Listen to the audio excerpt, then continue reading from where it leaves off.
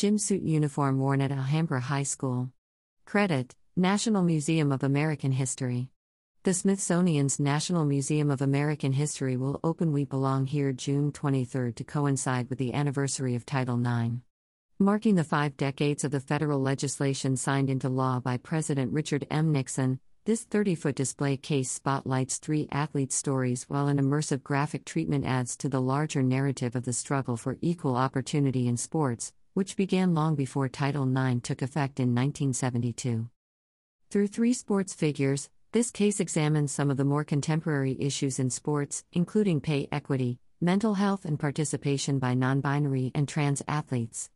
A key object represents each athlete's history-making story: Naomi Osaka's 2020 U.S. Open Tennis Championship racket, the 2019 U.S. National Soccer Team jersey worn by the U.S. Soccer Player of the Year, Samantha Mewis, during the 2019 World Cup victory, and a T-shirt that skateboarder Leo Baker, a trans, non-binary athlete, made to publicly express their identity in 2019 after making the inaugural U.S. Olympic skateboarding team, but because they wanted to stay true to their identity, Baker decided not to compete for the women's team.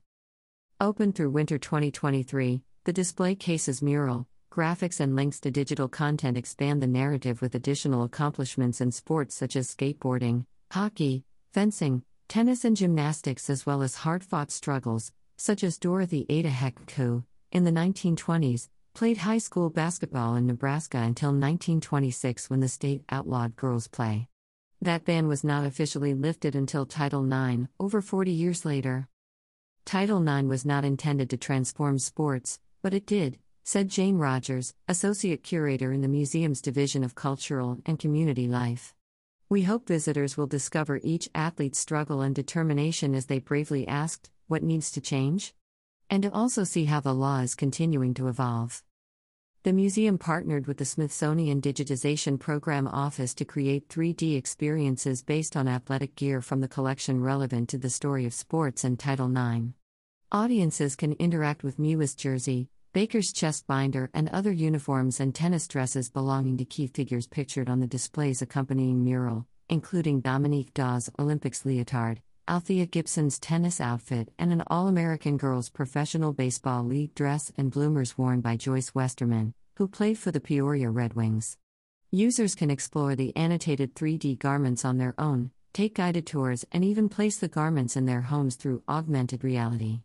There is a full collection of the 3D costumes and a site established for costumes featured in the Girlhood, It's Complicated exhibition currently on view in the museum. Through incomparable collections, rigorous research, and dynamic public outreach, the National Museum of American History seeks to empower people to create a more just and compassionate future by examining, preserving, and sharing the complexity of our past. The museum, located on Constitution Avenue North. W between 12th and 14th Streets, is open daily except December 25, between 10 a.m. and 5:30 p.m. Admission is free.